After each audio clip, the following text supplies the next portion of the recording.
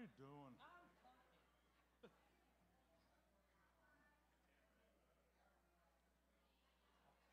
I heard that. Yeah, yeah,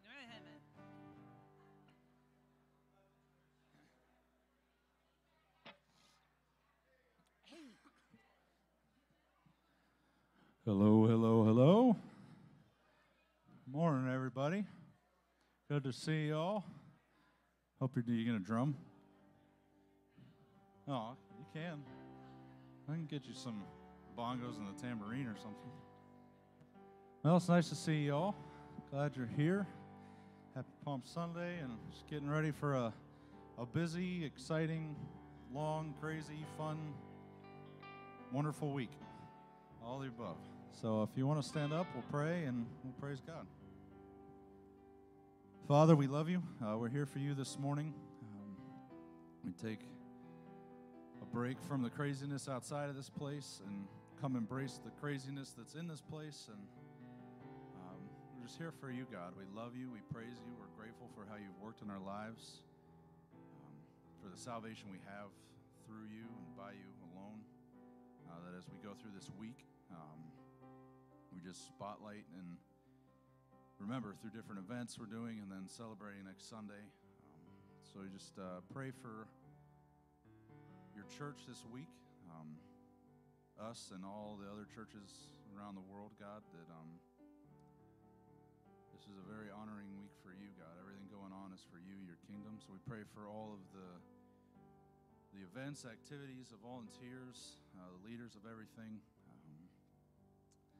and for us to just take part and honor you, God. So we give you this time. We lift this morning up to you. Pray for the kids as they learn. We pray for us as we learn. We pray for Leonard as he preaches. Just let it be a great growing time for your kingdom, God. We love you and praise you.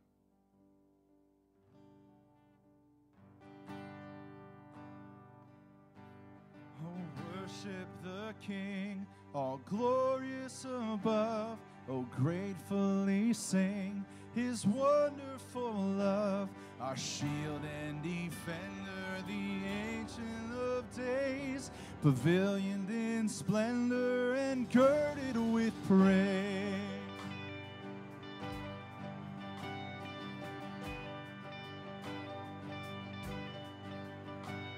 Oh, tell of his might, oh, sing of his grace, whose robe is the light and canopy space. His chariots of wrath, a deep thunder clouds form, and dark is his path on the wings of the storm. You alone are the matchless King. To you alone be, oh majesty. Your glories and wonders, what tongue can recite? You breathe in the air, you shine in the light. Oh, measureless might, ineffable love, while angels delight to worship above. Thy mercies, how tender, how firm to the end. Our maker, defender, redeemer, and friend. You alone are the matchless King. To you alone be, oh majesty. Your glories and wonders, what tongue can recite? You breathe in the air, you shine in the light. You alone, and you alone are the matchless King. To you alone be, oh majesty. Your glories and wonders, what tongue can recite? You breathe in the air, you shine in the light. You shine in the light. And Hosanna, Hosanna. You are the God who saves us, worthy of all our praises. Hosanna, Hosanna,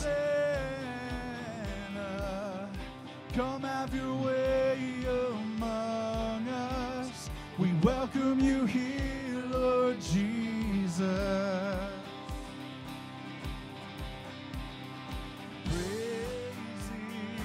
Rising, eyes are turning to you.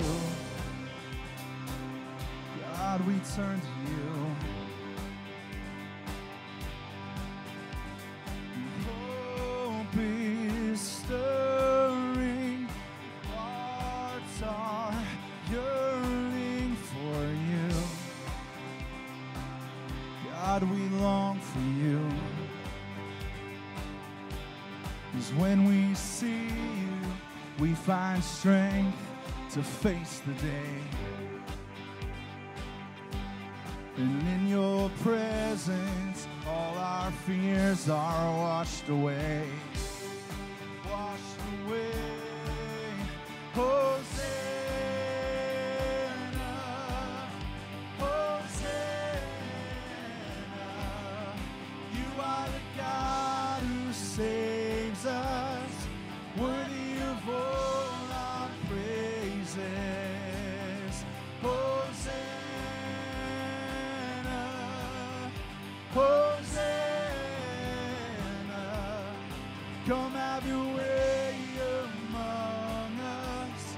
We welcome you here, Lord Jesus. We hear the sound of hearts returning to you. God, we turn to you. And in your kingdom, broken lives are made new. God, you make us new. 'Cause when we see you, we find strength to face the day. And in your presence, all our fears are washed away. Washed away. Hosanna, Hosanna. You are the God who saves us, worthy of all our praises. Hosanna, Hosanna. Come have your way among us. We welcome you here, Lord Jesus. Just the voices. Hosanna, Hosanna. You are the God who saves us, worthy of all our praises. Hosanna, Hosanna. Come have your way among us. We welcome you here, Lord Jesus. Amen. You may be seated. Kids, you can go up to your program.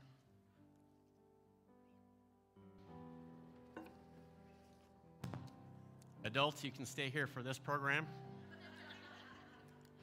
So how's everybody doing? I'm just going to channel my inner Matt Cutler for a second, and I'm gonna get you to respond to this. Jesus is faithful. All the time. Maybe I'll do that. I need Matt to do this. He does it a lot better than I do. But you guys get it, right? The one thing that we can count on of all of the people, all of the attachments, everything that we connect to, as much as life disappoints us, Jesus is always true to his people. And that's the thing I think that gives you and I a lot of consolation in times that are uncertain, in circumstances that try us. We know that Jesus is with us, and he is for us. And, I think the older I get, as simple as that sounds, the more meaningful it is. And I'm glad you guys are here and sharing in that promise and that awareness. As we gather, I also like to welcome our friends online. And real quickly, I guess I'm just going to say, for starters, strap yourself in, because we got a lot of announcements, and I'm going to start there, okay? Because this is a busy week. We're trying to actually follow Jesus through the Holy Week experience, and we've been doing that with our Lent studies, which if you don't have one of these out there, we've got a bunch of them still. And even if you haven't even begun going through the Lent devotional, just pick it up and start through it. It's never too late, never too soon, never too early. Right now is a good time. We just finished up part 5. So this is actually the one that we're going to be reading after Easter. And then I promise you I'll stop writing after that, okay? But hopefully it's been a good way for our church to be able to look at who we are in light of what the Scripture says we need to be. And we've gone through that journey together. So please pick one up if you have. This is for next week, so we're getting out in front of it a week. If it's confusing for you, at least there'll be dates on the front and stuff. Okay, so that said, a couple more things. Actually, a few more things I need to remind you of. So let's just go through them one by one. Next one is, if you guys walked in the front entryway, you saw a lot of stuff. And what we're doing is our spring house cleaning.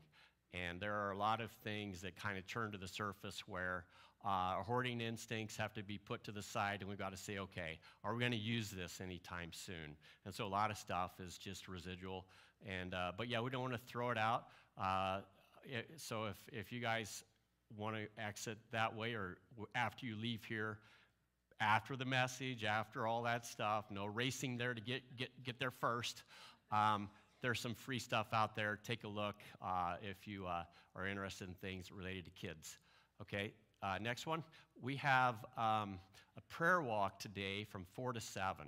It'll be downstairs, and basically we're going to be going through like these different stations where we are going to be praying and meditating and just taking communion and thinking about what Jesus went through during Holy Week and how that has an effect on our own lives and our own walk with the Lord and our walk with each other. So if you want to join us, you can just come and go as you please, anytime between 4 and 7. We're going to begin in the fellowship hall, and then you'll get direction from there on how to proceed. Okay, so next one.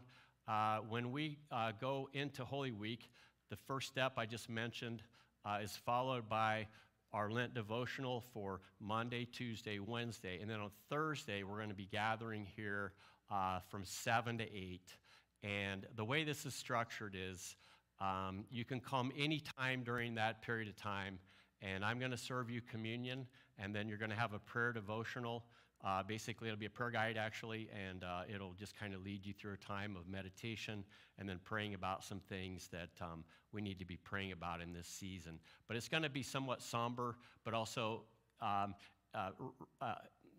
remembering the upper room in that experience. So we'll have a table up here that will represent what we see on the communion table. So we are asking everyone to take part in this, because the goal is, when you see something, like if you ever buy a car and you're like, hey, I really like this car, but then you look at something that is a comparable model, and then you go and check it out, and you're like, well, by contrast to that car, I actually like this car better. And there's something about seeing things in contrast to things that really make it jump out at you. And one of the things that I think makes Easter so meaningful is to first follow Jesus through Holy Week and recognize exactly what it was that went through his mind and his heart when he was called to die on the cross for you and I. And what that meant, not just theologically, but what that meant personally. And I think if you experience that to any degree, and then you go into Easter Sunday, it really gives you a fresh appreciation for what Jesus had to go through in order to be raised in the resurrected life. So Maundy, Thursday is one service that we're doing this week that moves us into that space. The next one that we're doing is Good Friday.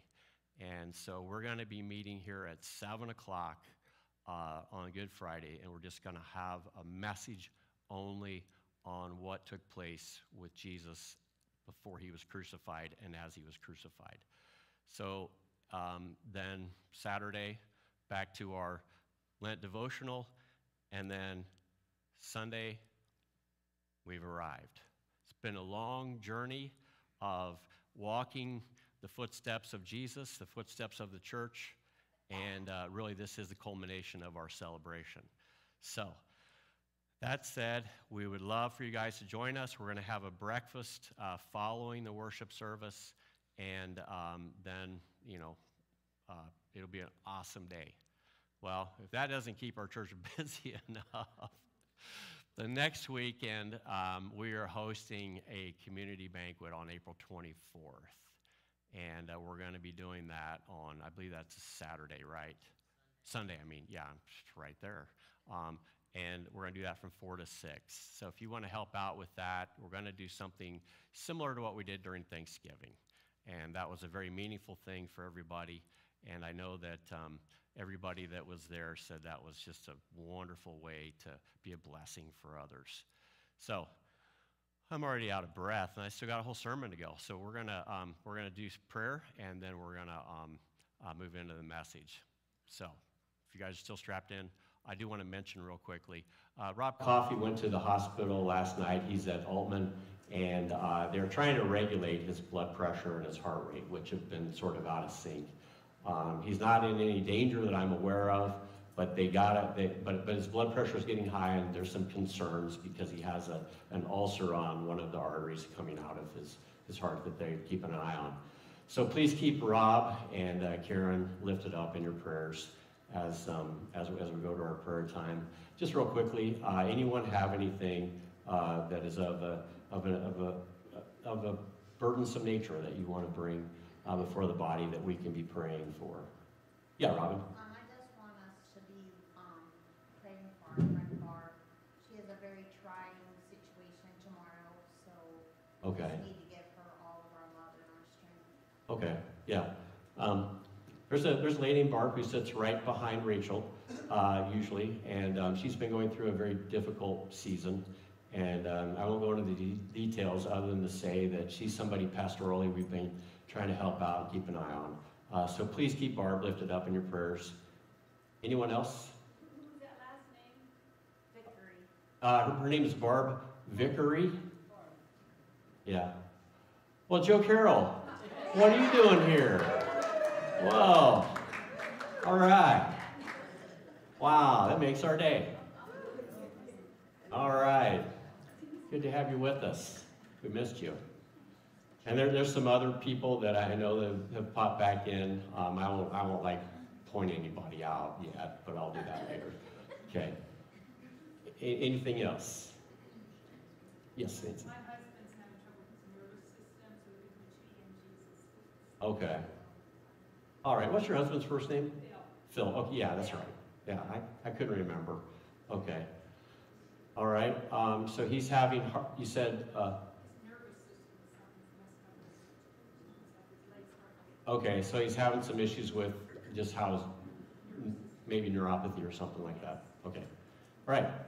Anyone else? Oh, yeah, okay. Pat? Billy Howe. Billy Howe? Yeah, there's a lot of changes now. He's really having a hard time. Okay. So pray for Billy Howe and just pray that God will help him through this season. Obviously, it's very difficult for him. All right. Well, please keep Peg in your prayers. Peg Panzot as she goes through her chemo, and Wendell Goddard as well, who I know has been trying to sort out some issues with reoccurrence of his cancer. So please keep one another lifted up. All right, so let's go before the Lord with all of this, shall we? Our Lord Jesus, as we have come to celebrate your triumphal entry into the city, we know that you came with a set of expectations that are probably different than the ones that we have when we come to you.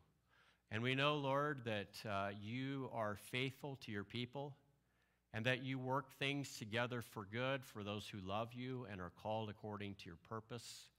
And there's so much about you that makes us feel safe in bringing our greatest burdens before your throne and laying them at your feet. And so, Lord Jesus, we want to lift up those that we have mentioned. We pray, Father, for Billy, and pray, Father, that you give him peace of mind, and that you be with Phil, and that you help him as he tries to sort out issues regarding his nervous system and how it's not transmitting information like it needs to. And I just pray that you would help him to find a pathway for healing. We pray, Father, that you would be with Peg and that you would continue to bless her and help her in this time of getting her chemo, and I pray that it would accomplish what has been desired on our behalf, and what we hope as we lay her need before you, that you, as our great physician, would lead to that healing and health once again. And I pray for Wendell. I just ask that you guard him and keep him in this season, and just keep his body healthy, Lord, and watch over him. We especially want to remember Rob Coffey and pray, Father, that you help Rob to find some equilibrium with his heart rate and his blood pressure and all of those things that I know the doctors are trying to calibrate so that he can get his strength back. So please just protect him, but also as they go through this procedure of evaluating, pray, Father, that it would lead to insight so that he could find that health once again. And Lord, as I just think about all of our people and the things that are not mentioned in this moment, I know there are burdens that have been brought into the room that have weighed us down and made our hearts heavy. Lord, we know that you are there for everything that we face, no matter what. In all of its variety, you are faithful to your people. And we're thankful that as we take the things that we've laid before your throne, the things that haven't been mentioned, that we prayed silently, the things we're celebrating, that you would receive it, and as a result of your handiwork, you would be glorified. So thank you, Lord Jesus, for hearing our prayers. And as we seek to follow you into this season and the culmination of what it represents, I pray, Father, for your help to be able to speak your word in a way that touches the hearts of your people according to your purpose. So help us, Lord, as we follow you to pray together the Lord's Prayer. Our Father, who art in heaven, hallowed be thy name. Thy kingdom come, thy will be done on earth as it is in heaven. Give us this day our daily bread, and forgive us of our debts as we forgive our debtors. And lead us not into temptation, but deliver us from evil. For thine is the kingdom and the power and the glory forever. Amen. All right, well, in the remaining time that we have here, as far as the message time goes, hopefully, after saying all that, I feel like I've just preached a sermon. But here's part 2 of that. If you have your Bibles, feel free to take a look at Matthew 21. We're going to be stepping back into a scene that was the culmination of Jesus' departure from Galilee, down winding through the Holy Land into Jericho, and then his last destination is Jerusalem. And as we've been going through the book of Luke, we've been following him in all the twists and turns of what that means and where we left off in Luke chapter 14. We haven't gotten quite to the place where we're looking at today, so I'm drawing from Matthew. And the one thing that stood out in this experience with you guys is how I kind of had an idea of who Jesus was. That was sort of my operational view and what I expected him to be, and maybe you did too. And then Jesus, as we've been following him in the book of Luke, has shown us a side of himself that maybe has challenged some of us. Maybe it's given us a clear picture of his identity. Maybe it's helped you to feel a little bit more at peace with the Lord. Maybe in some ways it's upset you or disturbed you. I'm guessing, if you're like me, it's probably done all the above. Because there's a version of Jesus that the Gospels portray to us that may be different than the version of Jesus that we've imagined. And I think one of the things that's happened in the last couple of years is God has pushed the pause button on everything, on the world. And he's, for whatever reason, he's used this to give us a timeout. And if you have ever had kids that you put into timeout, what's the reason for putting them into timeout? They need a break. They need to rest. They need to slow down. You need a break. Maybe God needed a break. You know, maybe God said, all right, things are quiet. I'm going to take a break. You take a break. But we also know that timeouts are so we can think about why we're in timeout to begin with. And my guess is if you went through that timeout like I did, you spent a little time thinking about a lot of different stuff. And one of those things I hope is how Jesus fits into your picture. And a lot of us, we've had a view of Jesus that said he works until he doesn't, and then I don't need him. And some people haven't come back to church. Now, there are reasons why they haven't come back that maybe have nothing to do with him. But others have said, yeah, I used to go to church, but I don't really see the point. I did pretty good, or I'm okay.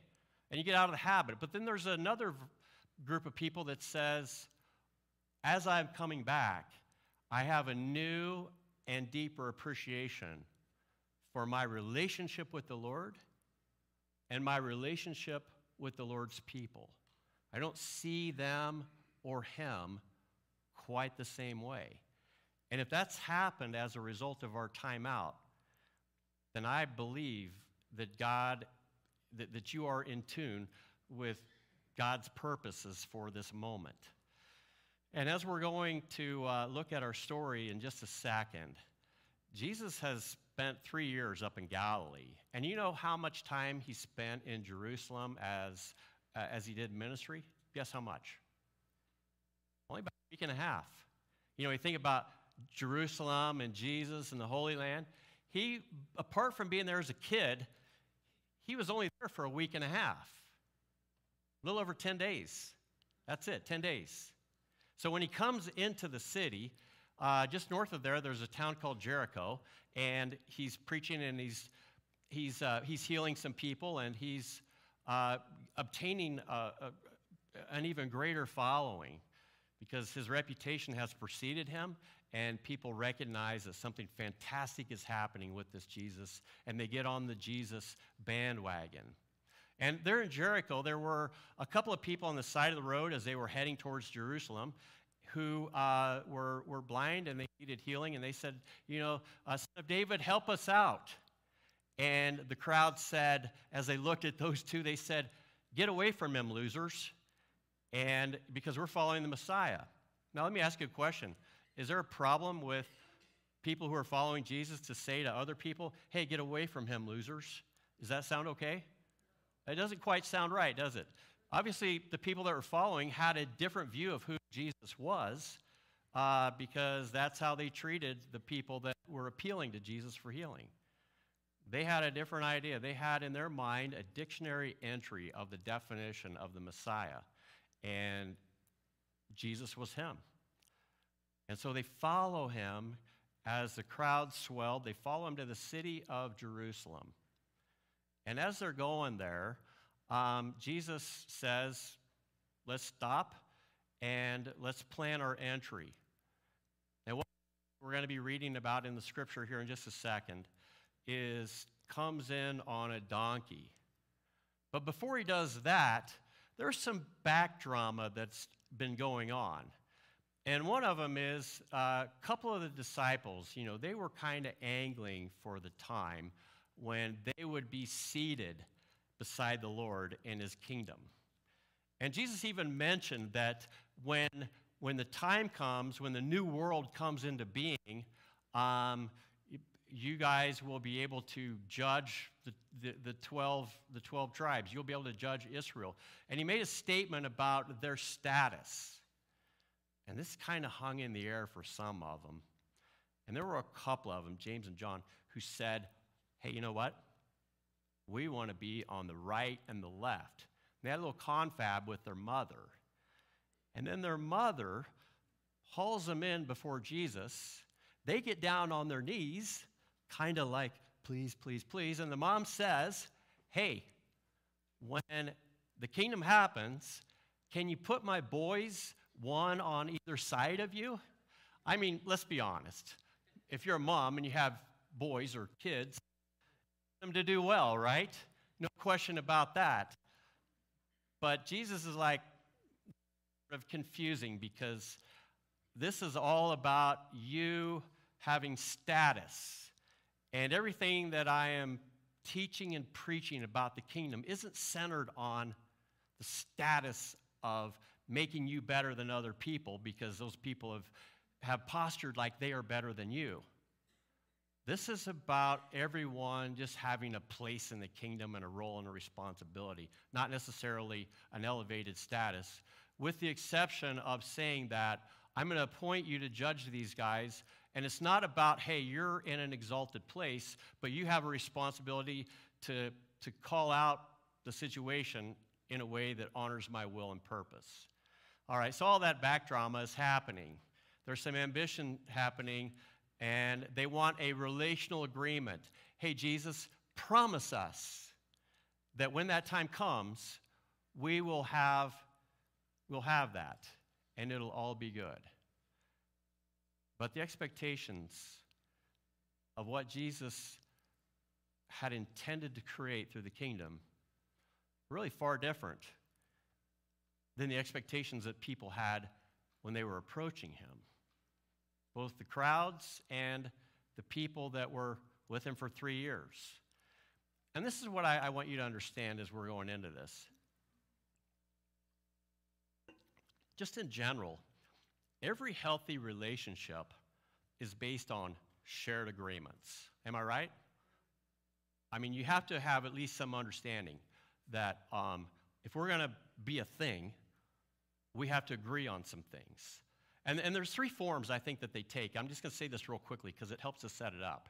One is sort of understood agreements, and most friendships are kind of based that way. It's just in our heads, you know, we agree that I'm going to be your friend, you're going to be mine. A lot of times we gain stuff from that, and they gain from it, and it's mutually beneficial. But over time, it kind of changes and morphs, and the sort of agreement changes as we change, and it's sort of fluid. And all of us have had friends that were just really strong friends for a season, and then after a while, things change, we change, and they change. And the agreement changed. And we no longer really valued the same things. If promises were made, hopefully they were kept. If they weren't, then the relationship probably didn't work. We do a lot of this. And if you want a relationship with somebody, there has to be things that you both say, we value this, or the group say, we value this. Otherwise, there's nothing to hold it together. Then there is a contractual agreement, which is 50-50. I promise you this, you promise me that, and we each stand to gain something. And it's unchanging unless you renegotiate or it is breached if you break it. And those are kind of legal agreements. Sometimes marriages are like this, 50-50. Just me and you, me versus you, me and you, but just me and you. The Bible talks about something called covenantal agreements, where there are understood values defined, and they're based on love and mutual benefit and respect for each other. Promises are made.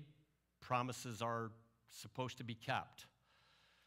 boundaries are put in place that make it work, and shared values are defined to make it so that these are the things we hold to be most important. And they're based on a deep trust.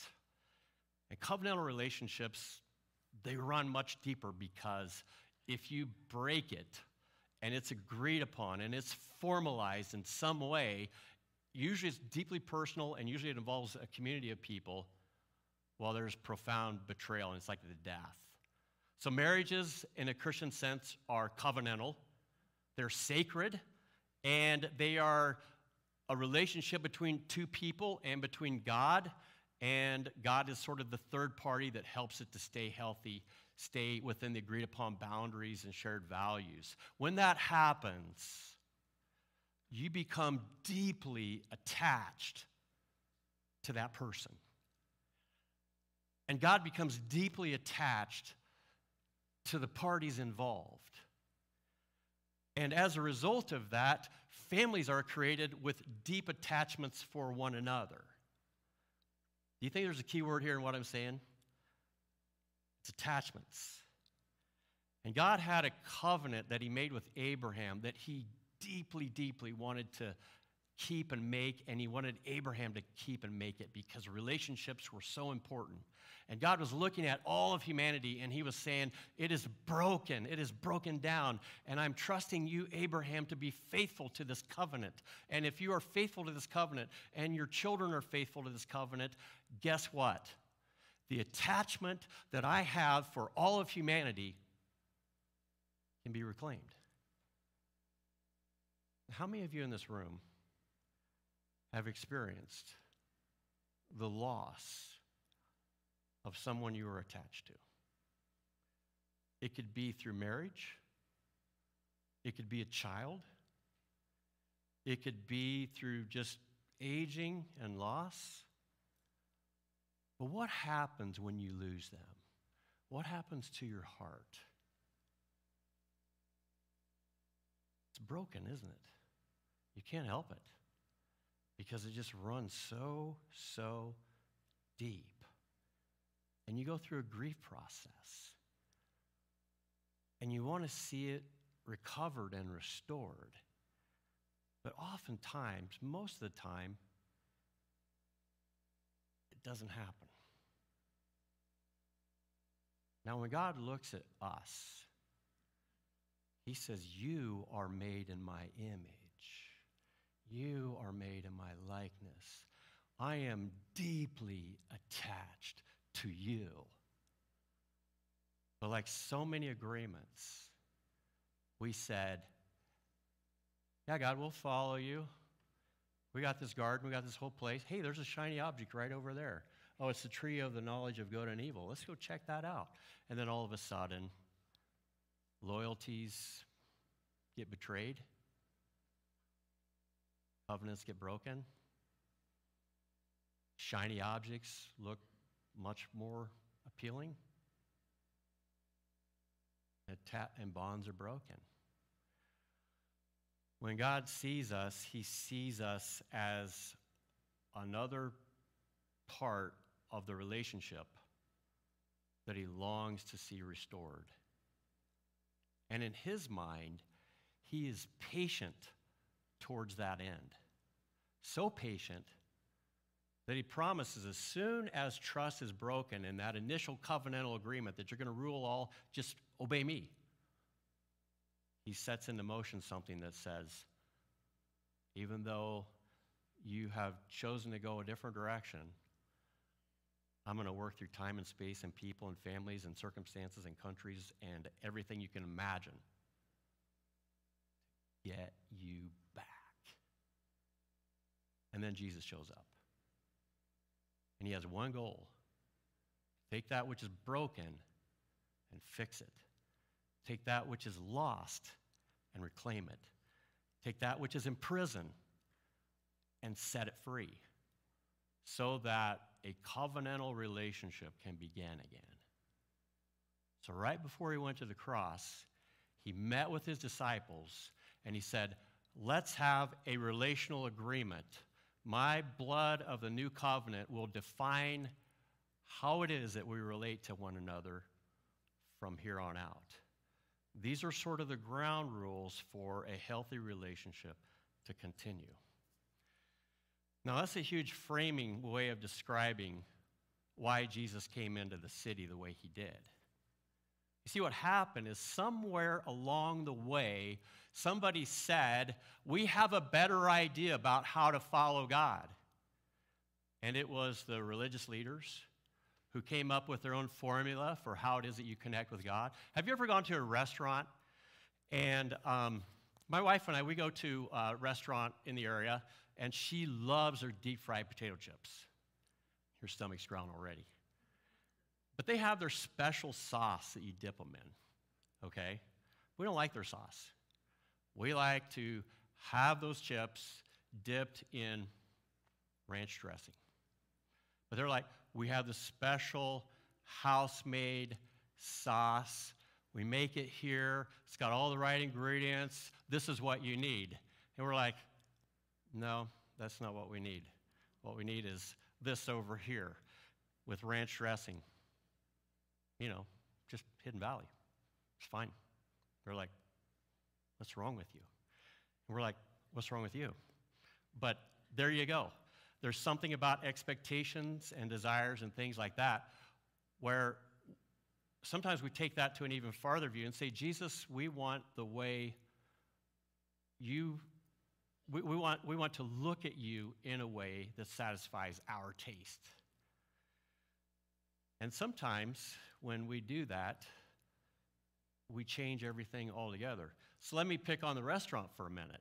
How many of you have ever gone to a restaurant that was bought out by another company, and then they changed the formula? And you go to eat their product, whatever it is, you're like, something ain't right in Black Rock, so my stomach is not quite handling this like it used to. It didn't taste like it should, and you're like, well, guess that's over. You know, you maybe go back 2 or 3 times, but they changed it. And when Jesus showed up, everything was changed. They'd made a bunch of rules. They made a bunch of formulas, a bunch of ideas that said this is how you worship God. And it was based on power and control and glory and prestige. And so they really flaunted it. And when the Messiah was going to come, they were hoping that he would come in glory and prestige and in all of the powerful expectations that would finally, once and for all, put their enemies in their proper place. And so the Messiah does show up, the long-awaited king who God promised to David in a covenant. He's going to sit on your throne forever. I promise you. And so when David shows up, we read these words in Matthew chapter 21. Let's just jump to those real quick. It says, now when they drew near to Jerusalem and came to Bethphage, to the Mount of Olives, then Jesus sent 2 disciples, saying to them, go into the village in front of you, and immediately you'll find a donkey tied and a colt with her. Untie them and bring them to me. This is not really going the way it should if you're expected another kind of Jesus. If anyone says anything to you, you shall say, the Lord needs them, and he will send them at once. This too took place to fulfill what was spoken by the prophet, saying, say to the daughter of Zion, behold, your king is coming to you, humble and mounted on a donkey, on a colt, the foal of a beast of a brute. And the disciples went, and Jesus had directed them. They brought the donkey and the colt and put them on their cloaks, and he sat on them. And most of the crowd spread their cloaks on the road, and others cut branches from the trees and spread them out on the road. And the crowds that went before him and that followed him, the people that were from Jericho that I mentioned a little while ago, and other followers all the way from Galilee, shouting, Hosanna, just like we sang, to the Son of David. Blessed is he who comes in the name of the Lord. Hosanna in the highest. And when he entered Jerusalem, the whole city was stirred up saying, who is this again? What's going on here? Because the crowds here they weren't the Jerusalemites. They were the people who had followed him and then went before him to lay down their cloaks to say, this is our king. And he came into town just like other kings, only usually it was in a more powerful display. And the crowd said, jump back for just a second. And the crowd said, this is the prophet, Jesus from Galilee. I want to stay right there for a second. Okay, one of the things that a prophet had to do is embody the reality of what was going on in the mind of God. Okay, you with me? One of the prophets was asked, go get yourself a wife who's going to basically cheat on you to the point where she's a prostitute to the community. And so he marries this gal, and that happens. And then he has to go reclaim her. And he reclaims her. And then he has to have 3 kids. And then the 3 kids are supposed to be named names that have to do with the attitude that God had towards them and things that were going to occur. Here's a prophet doing all this stuff. You can imagine his heart is just going like this all over the place. Marries a wife, tries to get attached to her. She just carries on like it's not even a thing. Has kids. We're not even sure if they're his own kids. And the prophet has to embody this experience. And I know we all come from messed up families and stuff like that happens. Thankfully, Jesus has an answer for that. But let's just stick to the point. The prophet has to show heart, soul, mind, actions. What is going on in the heart of God? And his primary job is to bring people back into a right relationship. Bring people back to the covenantal agreement that they initially had with God. Make them wake up to the fact that, hey, you're breaking the covenant. Okay, so Jesus comes in like a prophet. The symbolism of being on a donkey shows the humility of this king as opposed to the arrogance and might and military power of a military-industrial complex. And he's showing something of an attitude they didn't expect. I mean, when somebody attacks our country, our first thought is, we need to pray to the Lord to do something to get those guys back. Sort of a little bit of a combination of turn the other cheek and an eye for an eye. But Jesus comes in and he does something really weird. He goes straight to the place of worship, the place where they connect with God in that relational agreement. And this is what happens. And Jesus enters a temple and he drove out all who sold and bought in the temple. And he overturned the tables of the money changers and the seats of those who sold pigeons. Not what you think when you think of triumphal entry, right? Like, hey, Hosanna, it's all celebration and stuff. Only to see that, wait a minute, what is he doing? He's creating chaos in here. And he said to them, it is written, my house shall be called a house of prayer, but you make it a den of robbers. Well, let's back up for a minute because prayer really is the issue here. Prayer is the thing that is the expression of the relational agreement that we have with God. When we ask God for something, God on the other end is saying, I want to answer your prayer. Matter of fact, I'm going to answer your prayer because I love you and I want to see something happen. But the breakdown is what we expect in prayer and what God does isn't always the same thing. Have you ever been frustrated by that? You pray and then God doesn't answer it the way you think he should. But if the relationship is important, you stick it out because you know he's faithful, you know he has your best interest in mind, and you know that over time he is going to answer that prayer in his way, and then it may be now, it may be a month from now, it may be 10 years from now, maybe a lifetime. But when you look back, you're like, oh, you did hear my prayer. And you answered it in such a way that it took care of a lot of other things that actually were part of the whole thing to begin with. So if you look at your message notes, we got some sort of points that I want to elaborate on real quickly. And the first one is, people usually think about turning to God when they have a desperate need or they want something very badly. In the case of the people along the side of the road, they said, "Help us, Son of David, heal us." And that was their prayer. And that's what he did. And there were others who said, "Hey, Jesus, we have a request of you. Make us prestigious people in your kingdom. Help us to sit in those places where we are honorable and people will be deferential towards us." Jesus said, "Well, maybe that'll happen. Maybe it won't. It's up to the Father. He'll apply his wisdom to your request. And chances are it probably won't happen the way you want, but it'll happen in the best way possible. Because God knows best, even though we think we know best." I found this out about God over 35 years of being a pastor, that usually I pray whenever I'm like, "Help me, God, help me, God, help me, God." Have you ever read that prayer?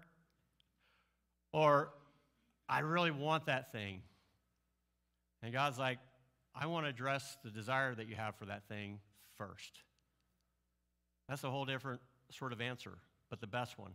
Secondly, he says, Jesus desires to answer every one of our sincere requests, which I believe. However, he will answer according to his own way and time. He will. I believe that. You can't coerce somebody to do something for you that violates their values, that violates their character. And truth be told, there's a lot of evil in the world, and it starts with us. And so Jesus is trying to help us come correct through our experiences by going to him repeatedly, praying, trusting, hoping, and then stepping back and watching over time what he does. How many of you, when you pray, say, "God, as I look backwards, I remember that day a month ago, 2 months ago, a year ago, when I prayed, and this is what you did." We kind of had this conversation at the elders meeting, kind of cataloging some things we prayed about, and we're like, yeah, we sort of forgot about some stuff. And then we saw the effect, and we're like, yeah, I remember praying about stuff like that back then, or that situation. Jesus' way, Jesus' time. And then thirdly, I'm just going to jump into that for a second. Jesus will answer our requests and prayers at the deepest layer of our human need. However, our expectations of what that should look like may be different than God's answers. Kind of saying the same thing, but it all circles back to why he came into the town on a colt instead of a charger. I don't mean Mopar, I mean charger as in horse, war horse. Because when Jesus came in, he came in a very disarming, non-pretentious, non-triumphalistic way. He came in a very humble way. Because he wasn't interested in the power agendas of the world. He wasn't interested in pride and glory in man for man's sake. He wasn't interested in righting the wrongs in the way that they wanted him to right the wrongs through military might and destruction. What Jesus was doing was answering a prayer for people that had been covenantally faithful. Throughout all the unfaithfulness of Israel's history, there's always been this group of people that have been called the remnant, the faithful few, who stayed true to the covenant, who stayed true to the relational agreement, hoping for the day, like Anna in the temple when Jesus was born, and she saw him, and she says, now I can go. Hoping for the day, like Jesus' parents and Zachariah and Elizabeth, hoping for the day when the Messiah would come. And Jesus comes in to answer their prayers But the way he's doing it is not what they expected. Matter of fact, it was so out of sync with their expectations that if we jump back into the story where we left off, let's just pick up for a second here. And so while he was at the temple creating chaos, the blind and the lame, like on the roadside, came to him in the temple, and he healed them. And the chief priests and the Pharisees and the scribes, chief priests and the scribes were saying, why is he, those losers need to just step aside. We have important business with this Jesus character. And Jesus sees their hearts. And he recognizes that their idea of what should take place in the temple has become far removed from the heartfelt attachment that God had for humanity. And his expectation was, you, my people, are going to be a source of grace and compassion and reconnecting.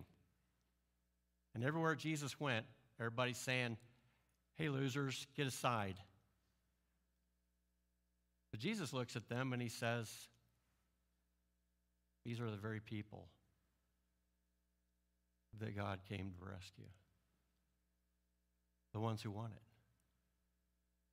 The ones who need it. The ones who recognize their brokenness. But when you have power and all the wheels in life are going your way, God's not real interesting, to be honest with you.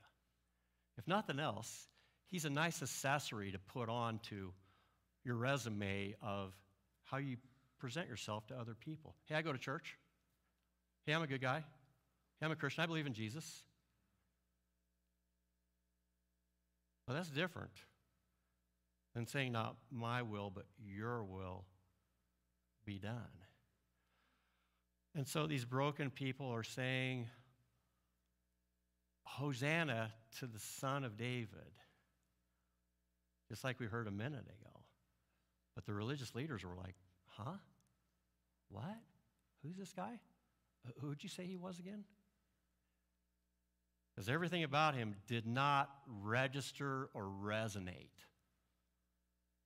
with the people that should have seen him right out of the gate.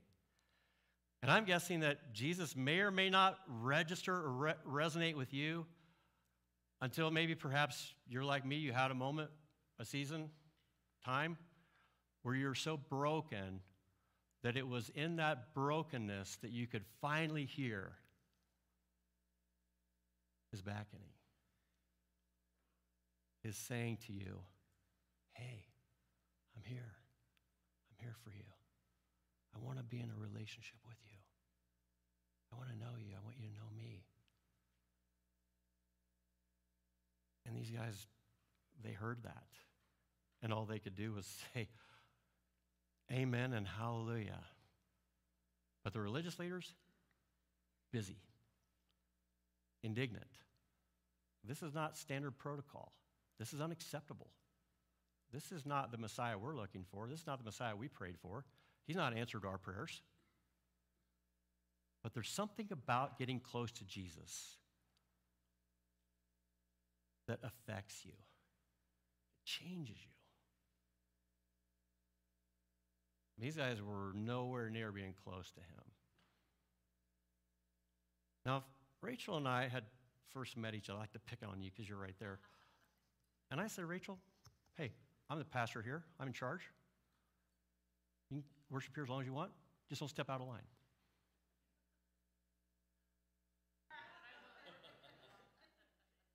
You can fill in the rest of the story.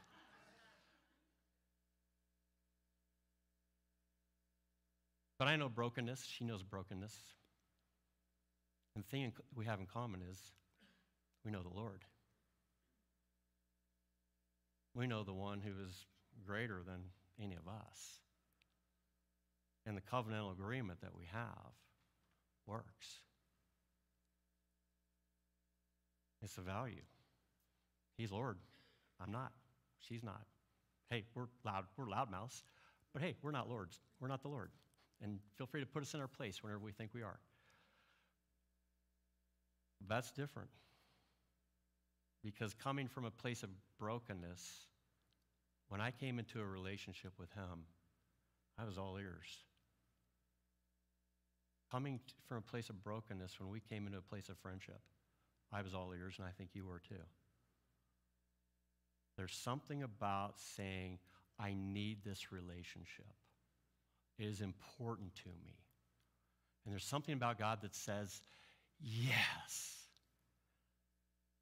Because I honestly believe there is not a human being on the planet that God's going to shut out when they say, hey, I got a jacked up life. I don't always do the things that I want to do. Sometimes I don't even make the right choices, but I do know something this at the very core of my being, I need you, and I want you. And God looks at us and all of our confusedness and all of our duplicity, and he says, I want you to. But we got a lot of work to do. And he goes to work. And we hate it and we love it all at the same time. Because it's not what we expected. And Jesus came into their world in a way that they didn't expect. So finish out the thought, and we're going to end it here, because I could just go on, and you guys are like, I've been sitting here for a long time. And they said to him, do you hear what these are saying? And Jesus said to them, yes, have you never read? Out of the mouth of infants and nursing babes, you prepared praise. He's basically saying, little kids get it, babies get it, you don't get it. It's provocative language. He threw down right there. And they're not going to let it slide. They were humiliated in front of everybody. I mean, we may not see it, but we don't live in their world. But what he said basically was, you're stupid idiots, and you don't get it. Now, I know that's not what we tell our kids to say, but that's essentially what that insult was.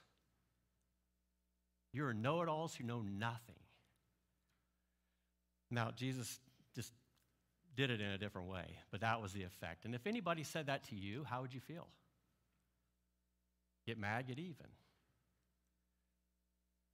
Especially if you knew at the deepest layer of your being, he's right. He's right. And then you know what Jesus did? He just said, I'm out of here. And he left. And it just began to simmer, and it began to stir, and it began to heat up. Because he's saying all the right things to all the people that have hearts to hear it. And he's saying all the wrong things to all the people that are having their world disrupted by his presence. And really, as we go through Holy Week, we have to also experience that drama. Because there will come a point when everybody says, Jesus, we're not having it. Every last human being says, finally, nah, we're out. Now, if you were in a relationship with a group of people, and every last one of them said to you, in your hour of deepest need, see ya. How would you feel? And all that time attaching to these people, and they said, can't go there. We can't do that. See you later. Now, when I'm in pain, I'd love to have people around me to encourage and help and process. He had none of that. If I were God, I might have just said, forget it. These guys, it's never going to come right.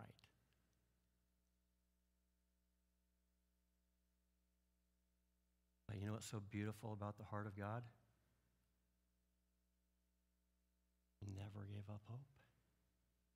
He never gave up hope that we could be reclaimed. I love that about the heart of God. It's why I'm here. It's why I'm telling you this. because he wants to be not in a sort of understood agreement. Hey, God, if you do this for me, I'll do that, and it'll all be good, sort of psychological understanding, not going to get too serious. Or contractual agreement. God, I'll work hard if you save me. The minute I stop working hard, I know you won't save me anymore. Or a covenantal agreement that says, I promise to hold up my end of the bargain, God says. And I'm guessing you probably won't. But I'm still going to hold it up. Why? Because despite everything that I am getting signaled to me by you, I love you that much. And I want to be in a relationship with you that much. And there's only one answer, and it has to be Jesus. For the impossibility of our brokenness and the impossibility of God's perfection to ever come to a place where we can connect and attach, except through the one who says, this is my son whom I love. And the other one who says, Lord Jesus, I surrender my life to you. He's the connecting link. There is no other way for this to work. It's the only way. We're going to go into Holy Week, and I'm just going to push the pause button right there. And I'll conclude by saying when Jesus answers our requests and our prayers, he does so more thoroughly than we realize. And often the issues surrounding our need are much greater than we imagined. The table that we're getting ready to go to is just a way of saying, you came to me for a particular need, but it runs very, very deep. The bottom line is, as Derek gets ready to come up, we have to trust the wisdom of Jesus' response. We will not likely understand it at first, but I'm here to tell you, in the end, it will make perfect sense. Derek, would you lead us?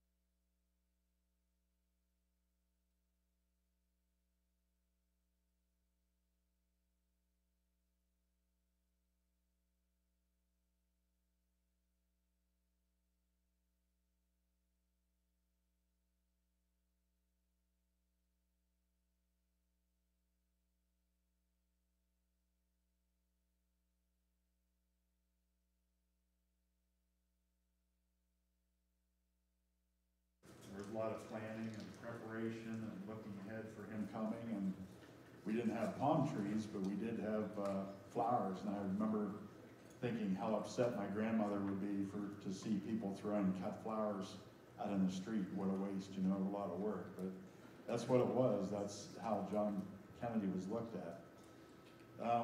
If he would have known in the future that he was going to be assassinated by mankind, I wonder what he would have done. Would he turn around and stayed in a bunker? Would he continue to be with the public? And in no way am I comparing our Lord and Savior with John Kennedy, but there was similarities there when a dignitary comes to town. When Jesus went into Jerusalem, we knew there was the palm trees, and people threw down their coats, as we'll call them, in preparation. But if there was ever a time that Jesus could have condemned mankind, that would have been it, when he rode into Jerusalem. He knew what was coming because of his Father's will, and yet he went ahead and did it. He didn't condemn us. He came to save us, to take away our sins, to take our transgressions upon him. So there's a huge difference there when we look at what the Lord did for us, and more than just a dignitary to us, he was somebody real in our hearts and somebody that gave everything he had for us. So before we take our communion today, if you would bow your heads with me in prayer. Heavenly Father, we thank you for today, for what it means to each and every one here. We pray, Lord, that you would guide and direct us in the coming week, this holy week, as we reflect on just how much you did love us and care for us. Lord, as we take this loaf and cup representing your body and blood, we just ask, Lord, that we could be the people that you want us to be, that we could reach out to others to bring them to know you, to help them in their lives and their understanding. And we thank you, Lord, that you carried out your mission because you loved us so much. In your Son's name we pray. Amen.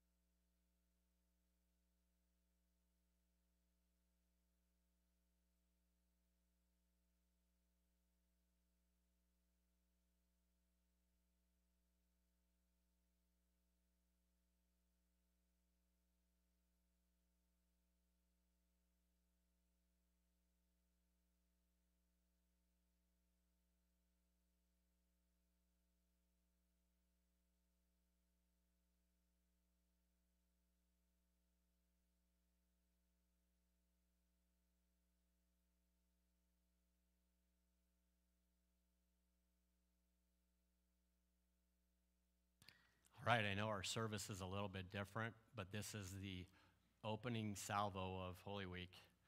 And so it doesn't really conclude as much as it does adjourn for a minute. We'd love to have you guys back from 4 to 7. We're going to take the narrative that we have just sort of walked into and explore that covenantal agreement as it unfolded in the life of Jesus. So I'm going to close in prayer, and then we're dismissed. Lord Jesus, as we come to a place in our worship service, in the church calendar rhythm, in that season where you are concluding your earthly ministry, in that place where you're trying to reunite us with the Father through your shed blood, we look ahead to what's going to happen on Friday, and we know that in the meantime, there is a sense of foreboding. And as followers of you, help us to have a refreshed sense of what that means and meant for you as we think about it, not in the abstract, but very viscerally in terms of your entrance, your rejection, your betrayal, your covenantal agreement that you established on Thursday, and your crucifixion on Friday.